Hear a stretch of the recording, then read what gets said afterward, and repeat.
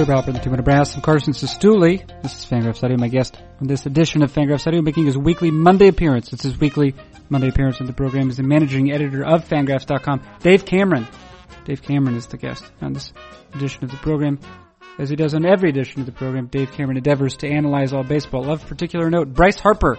On a scale of 0 to Mike Trout, where is Bryce Harper located? And if he occupies a place higher than previously, what is it that Harper has done to improve his stature relative to Mike Trout and every other player in baseball?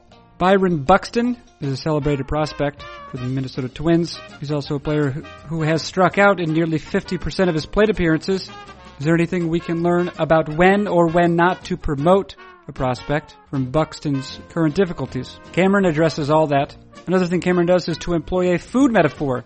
We're discussing Jeremy Hazelbaker and the St. Louis Cardinals' mysterious penchant for transforming fringe prospects into useful major leaguers. They're turning lemons into lemonade. That food metaphor to come in this edition of Fangraphs Audio. But first a word, or in fact, a number of words from our sponsor. Our sponsor is SeatGeek. Hey you ever been frustrated trying to buy tickets online? After finding a quality ticket at a quality price, you proceed to the checkout area and find that a number of fees have been attached? Well, if that's the case, you have not been using SeatGeek. What SeatGeek does is to remove not only all of the work, but all of the hassle out of buying tickets. Be curious about how they do it? One means by which they do it is to pull all the tickets from other sites into one area, to aggregate them, as it were, so that one is not compelled to look far and wide for quality tickets, but to find them all merely at one place. SeatGeek offers a feature, too, where they will allow you to set an alert for upcoming games or events, and they will notify you if ticket prices fall. Of some interest to you because you are a nerd, what SeatGeek does is to assign a grade, given the value of a ticket, relative to its quality, so you can immediately find underpriced seats. And by means of 21st century technology, it's also possible to see the view from the seat in which you will be sitting at the relevant event. And I don't know if this is the best feature regarding SeatGeek, but that's what it says in this ad copy that I'm reading. SeatGeek is always honest and upfront about the price, and unlike StubHub, SeatGeek shows you the full ticket price from the start through to the finish and never surprises you with huge fees at checkout. And merely for tolerating this much of the introduction, you, as a listener, are entitled to a $20 rebate from SeatGeek, and here is how you find it. First, what you do is to download the free SeatGeek app, go to the Settings tab and click Add a Promo Code, enter the promo code FANGRAPHS, that's F-A-N-G-R-A-P-H-S, F-A-N-G-R-A-P-H-S. SeatGeek will send you $20 after you've made your first ticket purchase. Download the free SeatGeek app and enter promo code FANGRAPHS today, or at your nearest leisure, which concludes the end of the sponsor's message, that bit, and launches us closer towards an edifying conversation with managing editor Dave Cameron. What is it? It is Fangraphs Audio. Who does it feature? That same managing editor, Dave Cameron. And when does it begin? Right now.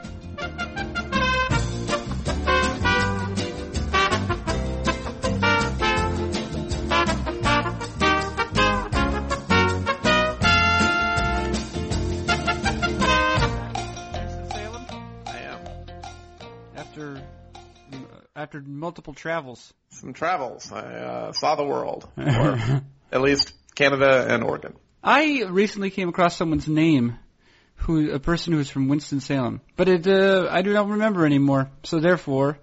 Chris Paul. Is that right? Hey, he's from Winston-Salem. He went to Wake Forest. He did. And he went to West Forsyth High School, which is the county that I live in. It's like his high school is 10 minutes from my house. Huh. He comes back every year and like puts on clinics and crushes people at the Y. Does he? Is that typically a strong basketball school, or is he sort of an exception? I think it's a strong basketball school for this area, but we're not like churning out the best players in the world on a regular basis. Although I do think like I think Henry Giles might be the guy's name. He's from High Point, which is actually where Will Myers is from. Oh, yeah. He was maybe the best recruit in the country this year, and so he was from the area, a little further away, but there's definitely some athletes around here. Yeah. Well, you know who was about whom I was reading for no reason whatsoever was Sebastian Telfair. Do you remember him? Oh, yeah. Seabass, right? They called him? Maybe they did, but anyways, he was drafted out of high school.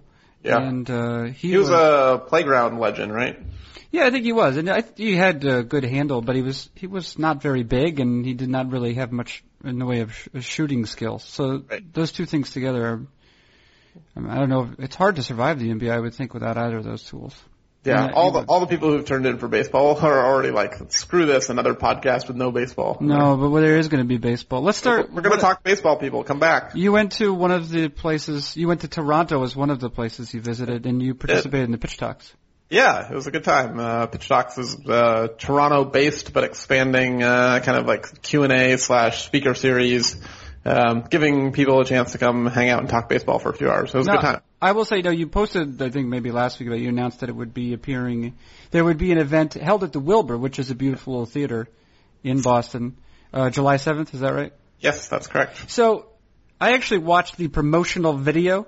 What'd you think? I'm actually like impressed. It looks like it's a fun event.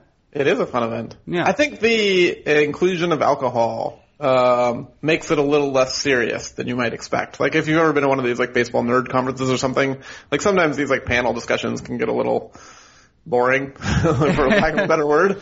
But when you get like 600 drunk people in a rock venue or music venue or something, and then you like tell the people on stage that they get to drink, it gets a little more lively. Yes, I agree on all of the accounts you've just mentioned. It did appear to be there was it was a bit more of a casual for sure event than what some we've seen. Although you said that given that particular I think pun intended cocktail of ingredients that what happened? Did someone from Toronto say he's going to trade someone? That was Gord Ash, the kind of an executive with the Brewers who used to be the GM of the Blue Jays and now I think still lives in Toronto, so that's why he was at this event telling Blue Jays stories. But he works for the Brewers now. Mm-hmm. And I think Jonah Carey was moderating the panel with Gord Ash and Buck Martinez and Dan Shulman, who are broadcasters of the Blue Jays. And I think Jonah made some kind of comment about let's make some trades or let's just do a trade here on stage or something like that, and made like an offhand reference to maybe the Brewers could use like a second baseman who could field, and the Blue Jays have an excess second baseman with Devin Travis coming back and Ryan Goins being an exceptional defender. And so Jonah made some comment about let's just trade Ryan Goins for Ryan Braun straight up, and everyone laughed. And then Gord Ash was like, we would totally do that trade. And then he went on to clarify, like, we're really in the business of salary relief right now. And so basically intimating that like they would give Ryan Braun to anyone who wanted him. Oh. Yeah, do you think they would do that? I mean, he said it, so I suppose he's the authority on the matter. Yeah, I mean, I don't think Gord Ash has the ability to make trades anymore. Right. But I think if the Blue Jays called and said, hey, look, here's Ryan Goins, who's probably a, 1 to 2 win second baseman, not a great player, but a very good defender, and maybe something like an average major league player who's making the league minimum. And when the Blue Jays would take Ryan Braun as $100 some odd million left on his contract, I think the Brewers would make that trade probably pretty quickly. Is Scooter Gennett not that great of a fielder? He's not a great fielder. Yeah, They could easily move him to third base where they're playing the corpse of Aaron Hill. Yeah, Aaron Hill's remains could easily be displaced. A former Blue Jay himself. Yeah, that's true. Not that it's much important to this particular conversation. Aaron Hill used to be really good defensively, like 10 years ago. Yeah. All right. Well, that's interesting. That's fun to be on. Now, let me ask you that question. This is not a question I planned to ask you, but there must be certain deals. Obviously, front office types are typically quite conservative with the sort of things they'll actually admit to in public. Yeah. Mm-hmm. But there must be certain deals. That they can freely admit that they would make if given an offer. Like you would trade. I'm sure the Brewers, for example, to take a case where you have a highly paid, still productive but not excellent outfielder in Ryan Braun, you would trade him for Bryce Harper, right? Yeah. I'm sure David Stearns, right, would say yes, we would trade him for Bryce Harper. So, like, one of the funny things is, like, there actually are tampering rules in Major League Baseball. You're not allowed to talk about other teams' players, but I think, on stuff like that, no one really cares, right? Like, if you're not, like, actively interfering with, something that might happen, people are just like, yeah, of course, you would trade Matt Garza for Mike Trout. Yes, you would. Right. And you could say that there must be some line, like, where, is it, I mean, and you've written about Bryce Harper today, so this is particularly appropriate, but Bryce Harper is very clearly I think I can use that in earnest this time, right? Generational talent. That's accurate. Absolutely. Yeah. Okay.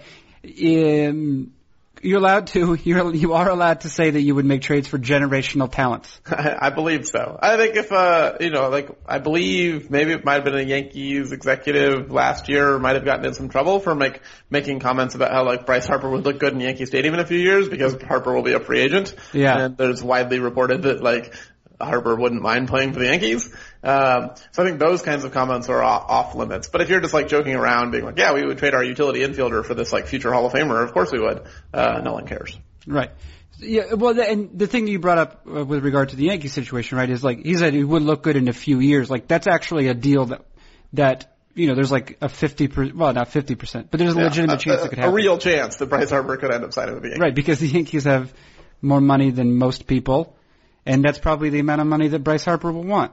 Yeah, more money than most people. That's going to be his actual opening salvo. Just give me more money than most people. Than most people. And he will have, I guess most baseball players, especially those who've made it to free agency, they have more money than most people. Yeah, for sure. Especially if you're opening up to the world. If you spend a year in the big leagues, you have more money than most people. More money than most people. Well, that's $500,000. $550,000. Yeah, taxes and agent fees and stuff knocks that down. So but if you spend a full year in the big leagues, you should end the year with 6 figures in your bank account even after living expenses, unless you just go buy Yoenis Cespedes' cars or something. Hey, here's a barely relevant question. What is the deduction one can make on federal taxes that regarding housing? It's pretty large. Is it really? Yeah. So I guess since you're to soon be a homeowner, you basically get to deduct all of the interest you pay on the mortgage. So not the principal, not the taxes, although there's an extra property tax deduction as well. But all of the interest that you pay on your mortgage, you get to deduct that from your taxes. That's great. It's pretty handy, yeah. Yeah, the government is highly encouraging people to buy homes, which is potentially not a great use of the government's money, but that's probably another. Yes, there do seem to be a lot of incentives. Yeah, no, there are significant financial benefits tax wise for buying a home. Yeah, but beyond the fact, there's also the one drawback, which is that it's terrifying. Yeah, it's the chance that your roof could fall in and cost you $20,000 on any given day. That's a little scary. Where do players live? Where do baseball players tend to live? In warm weather climates. Okay. And the South. What baseball players actually do you think buy property in the within the city of which they play? There's if you watch on MLB.TV through the computer. There is these advertisements that come up in between, and it's John Smoltz and it's Jose Altuve discussing the properties that they bought in the cities where they played. Yeah. But of course, Smoltz was a legend in Atlanta. Jose Altuve signed an extension with Houston. Yeah. So I'm going to assume that while some players buy property, not all of them do. Yeah, and in a lot of cases, it's actually advantageous to buy property outside of the city in which you play, because, so say you play in California, right? You're Clayton Kershaw, the marginal tax rate in California is the highest in the country. I think, for a player making what they're making, I think it's almost 50% is the highest tax bracket they're in. So that, a large chunk of their money goes to the government if they live in California. But they could buy in a place that does not have state income tax. They'll still have to pay federal, but you can essentially get away with, a significant tax savings if you live in a state like Arizona, which I believe does not have or has a very small state income tax or a lower rate at least, which was one of the calculations when Zach Greinke went from the Dodgers to the Diamondbacks. He probably knew that he was getting a pretty significant tax savings in making that move. Do you think that there is so sometimes objectively, right, you'll see reports of quality of life, right? Yeah. And these are sort of essentially surveys that the residents of a city or a state will complete themselves. Yeah. Do you think that, so I would assume that there are parts, especially if you're a wealthy person, there are areas of California, Los Angeles, in which it's great to live there. Have you been to Los Angeles? Yeah, yes, I have. I've been to a couple different parts of Los Angeles, and some of them are quite beautiful. Okay. My perspective, Los Angeles is not somewhere I would want to live. No, I'm telling you, I would not want to live there either, especially because it's terrible. Yeah. Sorry, Los Angeles podcast listeners. Well, your city sucks. My biggest complaint is that it's full of people from California. Right, yeah. If you could get rid of all of the people and the traffic and the smog traffic is the problem. But there's no denying the fact that property values are high, and typically property values, aren't they an expression of demand typically? Yes, correct. So a lot of people want to live in LA. So there must be, now, are people rational actors always? Not always. I would say rarely. I don't know about rarely. But yeah, there's certainly, I think, if your family is from there, they'd potentially be like, yeah, this is just where I grew up. This is home, right? So like, you might say, I realized that I could have a better quality of life from a surroundings, environmental cost perspective somewhere else, but this is where my family is and I'm not leaving. So right. But that could be easily rational choices that have nothing to do with the economics. It's just, family ties. Yeah. But there aren't, a lot of people have had to go actively to California. Yeah. So my point is this. Do you think that my brother moved to Los Angeles of his own free will. Yeah, right. Well, a lot of people do, especially people who are raised in cooler climates. Right. And he likes the weather, yeah. Yeah, right. So here's the point. Do you think that there is a correlation between and I don't know, is there a word to describe all of the tax you pay? So for example, New Hampshire, there's no income tax, but the state's property taxes tend to be quite high. Right. The state's going to get their money somehow. Yeah, right. So is there a word to describe in sort of an umbrella way all of the taxes that are applied to a salary? You use tax some burden, terms. I guess, is generally how they would refer to it. So like, basically based on your state income, state sales tax, property taxes, various other taxes, you can kind of refer to all of that as like the state's tax burden. Okay. And then, now, what is the tax burdens by state? They differ, right? As you mentioned, yeah, for California is very high. I would imagine like Alabama is pretty low. Pretty low, for sure. Right. What is the reported quality of life in Alabama, for example? Not so great. Maybe a little bit better if you don't have kids and you don't care about education, because I think Alabama is generally towards the bottom. Well, you know that Dane Barry does appear on the program monthly. Yeah, occasionally. And he's a son, a native of originally of Mississippi. Not surprising. And he would say that of course, frequently Alabama and Mississippi are duking it out. Yeah, right. And what he would call the top of the education lists. It depends how you think about it. So yeah, is there a correlation? If you want to invert the list, maybe. Is there a correlation? This is a naive question that's taking forever to ask. Is there a correlation between reported quality of life and overall tax burden in places? Good question. I would guess probably. It's probably more correlation than causation. It's not like people are like, oh, this place is really great, let's raise the taxes on people who are going to come here. But I think when you have large metropolitan areas like California or New York, where there's significant demand, cities can say, okay, we have the ability to kind of tax people, and they're not as responsive. I guess they're not as prices aren't as sticky in terms of where people are going to decide, well, I want to move to New York City, but the tax rate is, half a percentage point higher than New Jersey. I'm not moving to New York. I'll move to Jersey instead. Like the people who are going to move to New York or California are going to do it, and the taxes are not going to be a major factor on their decision. So therefore, those places can apply higher taxes.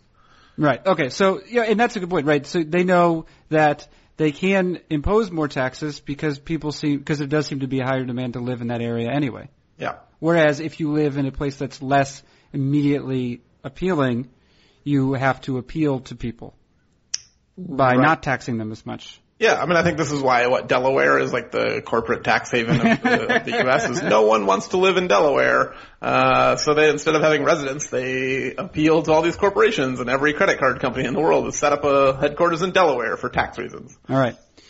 Sorry, Delaware. None of this is really relevant, but we're still not talking baseball. No, it was like vaguely. We did say Bryce Harper's name like 5 minutes ago. Well, so tell me, you wrote about Bryce Harper today. He's amazing. Of what percentage of Mike Trout is he right now? 99. 90. Okay, so they're pretty similar. I think I wouldn't be shocked if in a couple of months we just had to adjust it and be like, yeah, Bryce Harper is now better than Mike Trout. I don't think we're quite there where we can say it yet because Trout's track record is just longer. But I think there's a pretty good chance that right now Bryce Harper's a better player, and with a little bit more time and a little bit more evidence, we're going to look back and be like, yeah, Harper passed Trout sometime in 2015. And there's so much pressure on Trout's bat because he's not at least I don't think he is the base runner. Yeah, he's attempted 1 stolen base so far.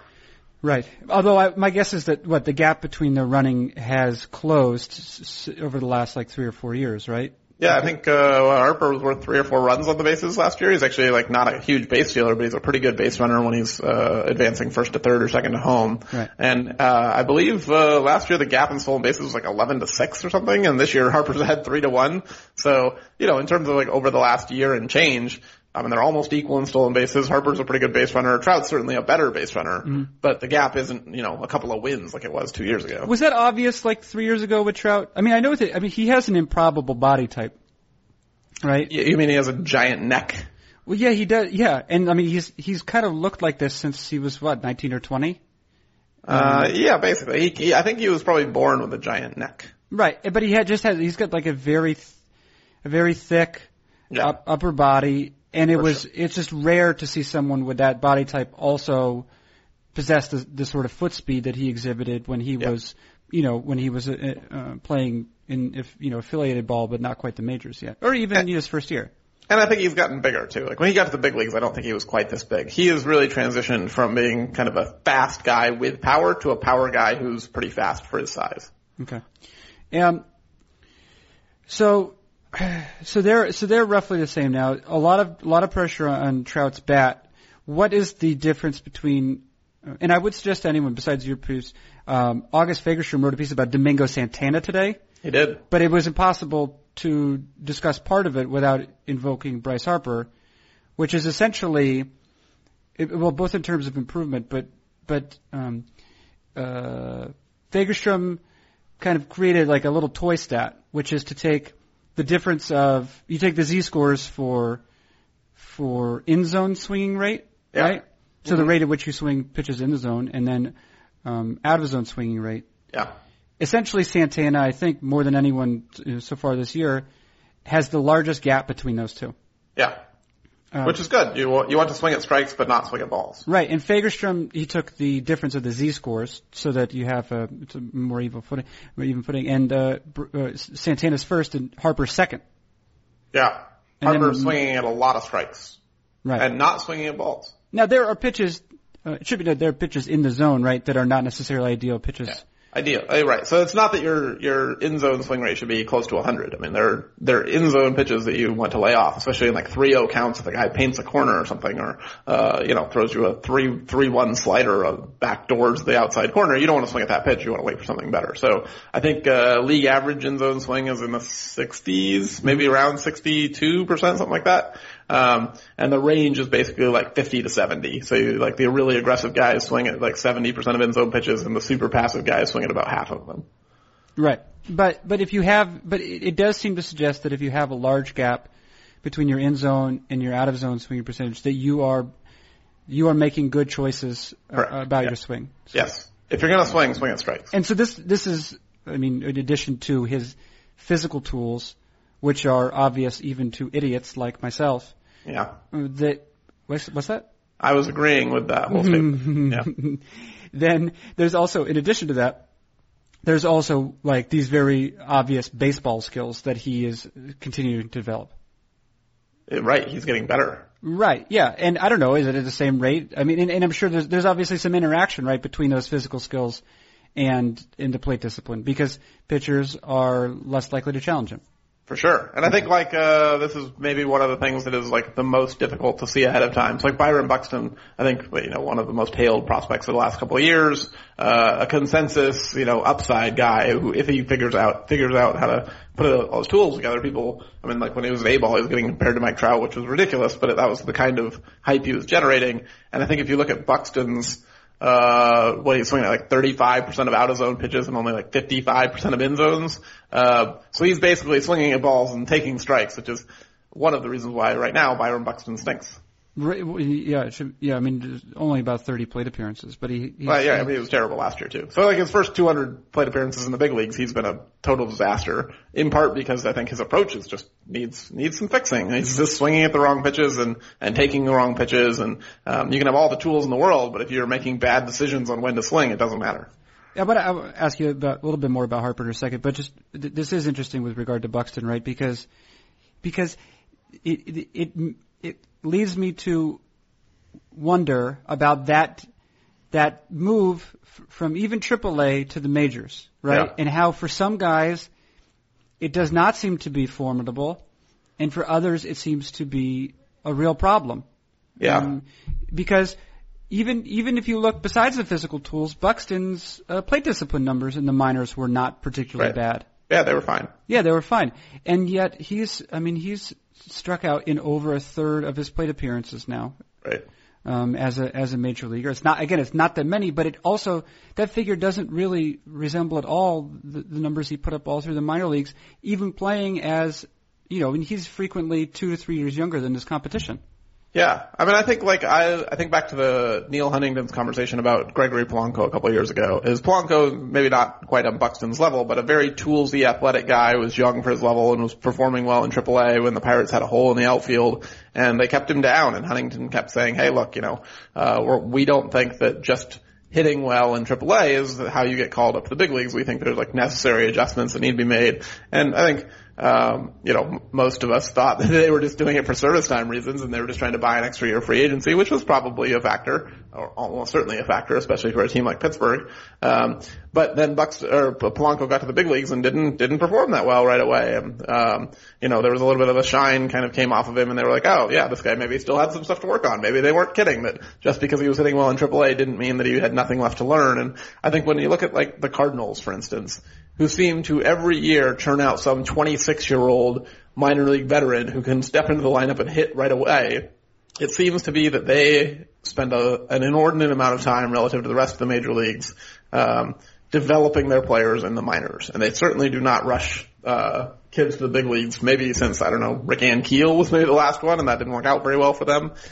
It seems to be Stephen Piscotty, I think, is 24 and is just now breaking in. Tommy Pham is 27, is breaking in. Now they call up Jeremy Hazelbaker, who comes out of nowhere and looks like he might actually turn into a big league player. The Cardinals, I think, have kind of shown teams that it's not so bad to leave guys in the minor leagues for a while, even if they're performing well, because there really might be something to just repetition and seeing pitches and developing your approach and getting to the big leagues when you're ready, rather than, okay, I barely mastered this level and now I'm going to go get challenged, by a quality of pitching that I'm not used to. What do we know and what do we suppose are the advantages and disadvantages of aggressively promoting a player? Yeah, I mean, it's one of those things that I think people in baseball have very different philosophies. So I've heard some GMs and player development guys say that they really don't ever want a guy to get bored. And so as soon as he gets to a level where he's not challenged anymore, they want to move him. Historically, I think that is probably okay with the Mike Trouts and the Bryce Harpers of the world. There are guys who just don't necessarily need a lot of time because they're physically gifted and they're capable of making a transition. But I'm of the opinion, without a lot of studies to back this up, I can't empirically prove this, but at least in my observation over the last, 10 years of being a baseball writer, it seems to me that teams that rush prospects are doing them a disservice. And it's a little bit too much of abandoning your responsibility and just saying we're just gonna throw them in the water, see if they sink or swim. If they flop, they were gonna flop anyway, and it's not our responsibility. They're just a bust. Versus taking the time and saying, look, we're really gonna work with you and try and iron out your flaws. It seems to me like the organizations that are the best served at player development do not take the immediately rush guys to the big leagues approach, and I think that can kind of be the lazy way out. It's just we're just going to make you prove whether you can do this on your own and use promotions as essentially a weeding out process rather than trying to maximize every individual player's chances of making it. Right. Well, and of course there are at least two considerations going on simultaneously, right? One of which is looking at the player's development itself and to what degree he is fulfilling his potential. And then there's also the question of his career earnings. right? Sure. Yeah. Because you're not if you promote a guy to the majors young, you at least do not appear to be doing him a disservice where whereas his salary is concerned. Yeah. I mean, it's certainly an issue for small market teams, especially where if you promote a guy who's 21 or 22 and isn't big league ready, you're essentially trading like a 28, 29 peak season, for a 21, 22, learning season. And so you say, okay, look, am I getting more value out of this guy when he's trying to figure out how to hit big league pitching? Or am I going to get more value, when he's in the middle of his career and really mashing? And so, it can certainly make economic sense to, slow a guy's development down a little bit and get him to the big leagues a little bit later and not get him, not spend, 1/6 of his service time, at least that you have control over, while he's kind of learning how to hit a curveball.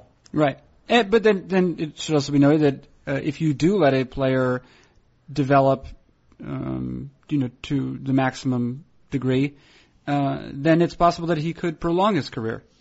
By virtue of strong performances, which even if he gets to free agency on the later side, he will have a more attractive resume at that point. Yeah, I mean, there's obviously pros and cons to both. Like, you have a speculative value 6 years down the line. In a lot of cases, the GM's not even going to be there in 6 years. So you're like, do I want to preserve value for the guy who's going to take my job, or do I want to maximize my chances of winning now? And I think, especially if you're a competitive team who's trying to, make the playoffs this season, getting the marginal extra win or two could be worth, 3 or 4 or 5 wins in 6 years when you kind of look at the time value of money and saying, look, we can generate more revenue if we make it to the postseason. So I don't think a team should look at it and be like, well, this guy's definitely going to be a better player in 7 years, so let's delay his development.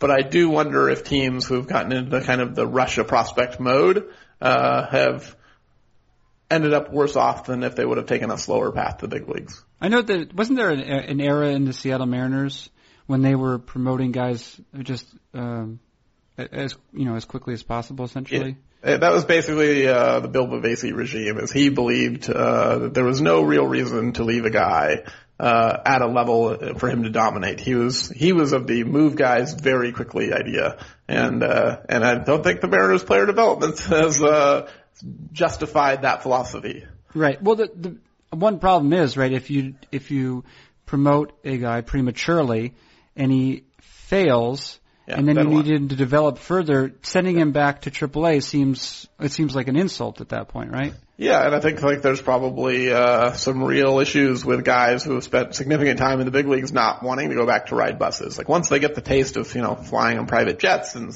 eating real food and getting real money, they're not going to want to go back to making $20,000 a year, $40,000 a year, riding on buses and going to Fresno. So I think you have motivational issues. I mean, I think once you get a guy to the big leagues, it really behooves you, if you can, to not have to send him back down unless it's an injury rehab. And I think teams who have done the shuffle of let's call this guy up and then figure out 3 weeks later that he's not ready and send him back and then call him up a few months later, to me, that generally has not proven effective. Do you think that's the problem with Buxton? I mean, do you really think Buxton was promoted prematurely? Yeah, I think so. I mean, I think if you look at the numbers that got people excited about him, 40 at bats in AAA last year, he hit 350 or something, but it was a 500 BABIP, right? At no point along his development path has he shown really good power and above average strikeout rates and kind of the core skills that would lead you to say, okay, this guy's really ready to play in the big leagues. It's been very heavily speed and hits falling in or bad defense driven, where you say, okay, against big league players and big league fielders on big league fields, maybe some of these singles or doubles or triples aren't hits and they get caught by other players. And so I think, from my perspective at least, the hype on Buxton has always a little bit been ahead of the performance, and it probably wouldn't have been a terrible idea for the Twins to slow him down, especially with all the injuries. I happen to have another player's profile, Fangraphs profile open, and that's Aledmys Diaz. Yeah. Who was one who performed, by a number of different measures, performed quite well last year as a minor leaguer, both at AA and in AAA. Not just the slash stats, but also some of the indicators underneath. And he has had a fabulous beginning to his career with the Cardinals.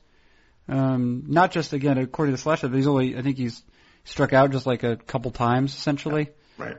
He's hit a couple home runs. It's when you have a strong, when you have a 1-to-1 home run to strikeout ratio, That's not bad. it's not bad. Unless you're 0 with both. But then you have 0 strikeouts. Then you have 0 strikeouts. Yeah, that's okay. I think Diaz, he was 23 and the Cardinals left him in AA for the entire year last year, even though almost the entire year. I guess he got AAA at some point, but like most of the year he spent in AA. He's actually 24 even. It was 24 last year? Yeah. Oh, so there you go. So this is a kind of an example of the Cardinals being very conservative, with a guy and saying, look, we probably could have moved him, but we think it's better for his development to be slow. And now Diaz is in the big leagues as a 25-year-old rookie and kind of maybe, like, he's not going to become Matt Carpenter probably, but there's, Alan Craig. Like, the Cardinals have a long history of getting these older guys to the big leagues and having them become significantly better than we expect. Yes. Do you know one whose name, crept to the top of, some searches last week was, you've definitely never heard of him. I hadn't heard of him and I spend quite a bit of time looking for this sort of thing, is Bruce Caldwell. Yeah. He is a second and third baseman in the Cardinal system. He was in the Fringe Five. He was, yeah. And in the same game that Alex Bregman hit 2 home runs, so did Bruce Caldwell. Yeah. Off of one of them, which was off Lance McCullers, who's a real major league pitcher. And I have to say, with a name like Bruce, he really better be a slugging, athletically challenged player. Because I would be really sad if like Bruce was like this like spry, slap it around athlete. You just think that doesn't sound? No, Bruce is like a bouncer or or like a Scottish warrior. Yeah, right. I'm Bruce and I take steroids. I mean, that's kind of what I think. I don't think he doesn't need to take steroids. Well, his name's Bruce, so he should try. Well, I don't think that that's necessary. I'm sure Bruce Caldwell's succeeding on his own merits. Of course he is. Yeah. Maybe he should change his name then. There are not a lot of. Sounds like someone I would take more P tests. There are not a lot of current major leaguers named Bruce. Yeah. Bruce Rondon, and he throws like 106 with no idea where it's going. Mm. He's living up to his name. You think? Okay. These are Bruce's. Yeah. This is what a Bruce looks like, I think. Yeah. All right. Well, I don't think he probably won't be changing it. How he plays, but it is interesting. Again, when I saw that it was a Cardinal who was doing these ridiculous things, it made it less surprising, I suppose. Yeah, I mean, I think Jeremy Hazelbaker is like another, like, who had ever heard of this guy until 2 weeks ago, and now he's hitting like 600. Right, but some of it, I mean, right, it's fair to say that it's not sustainable. And oh, sure, but I mean, like, this was like Tommy Pham's backup, which Tommy Pham is another one of these guys. It's like, who is this? And then he starts hitting bombs in the playoffs. Like, the Cardinals have this never-ending pipeline of guys no one's ever heard of who are good, right, or who will turn out to be good. Right. Anyway, did we answer the question of whether it's drafting or development? I think it's development. Okay. Personally, I don't think we can know for sure, but I think it's they're turning, less. They're turning lemons into lemonade. Yeah, that's what you do with lemons, right? Unless you use them for zest purposes. I mean, I often use lemons, and I don't ever make lemonade. So, I mean, but you're still using them well. Hopefully, I do like lemon flavor. I think once you just throw 7 pounds of sugar in it, it gets worse. Right. That's true. I like sour things. When the wife and I were in Oregon last week, we went to some restaurant that had like a happy hour menu, and it said at the bottom like you have to order drinks in order to order the happy hour bar food. Uh-huh. And I don't drink alcohol, so I asked the guy, I was like, hey, can I get some kind of like non-alcoholic thing? And he's like, oh man, we have the thing for you. It's like this lime grapefruit thing, and it was like the sourest drink I've ever had, and it was awesome. Like my lips were puckering. It was so good. I was a big fan of sour drinks. All right, yeah. It's a good taste. Yeah. All right. Wait, let me ask you. You wrote a piece last week about Dallas Keuchel. I did. The warning signs related to Dallas Keuchel, and then he went out and he pitched like a complete game. No, I think he only went 8 innings. Okay. Yeah. Okay. It really struggled with those 8 shutout innings. All right.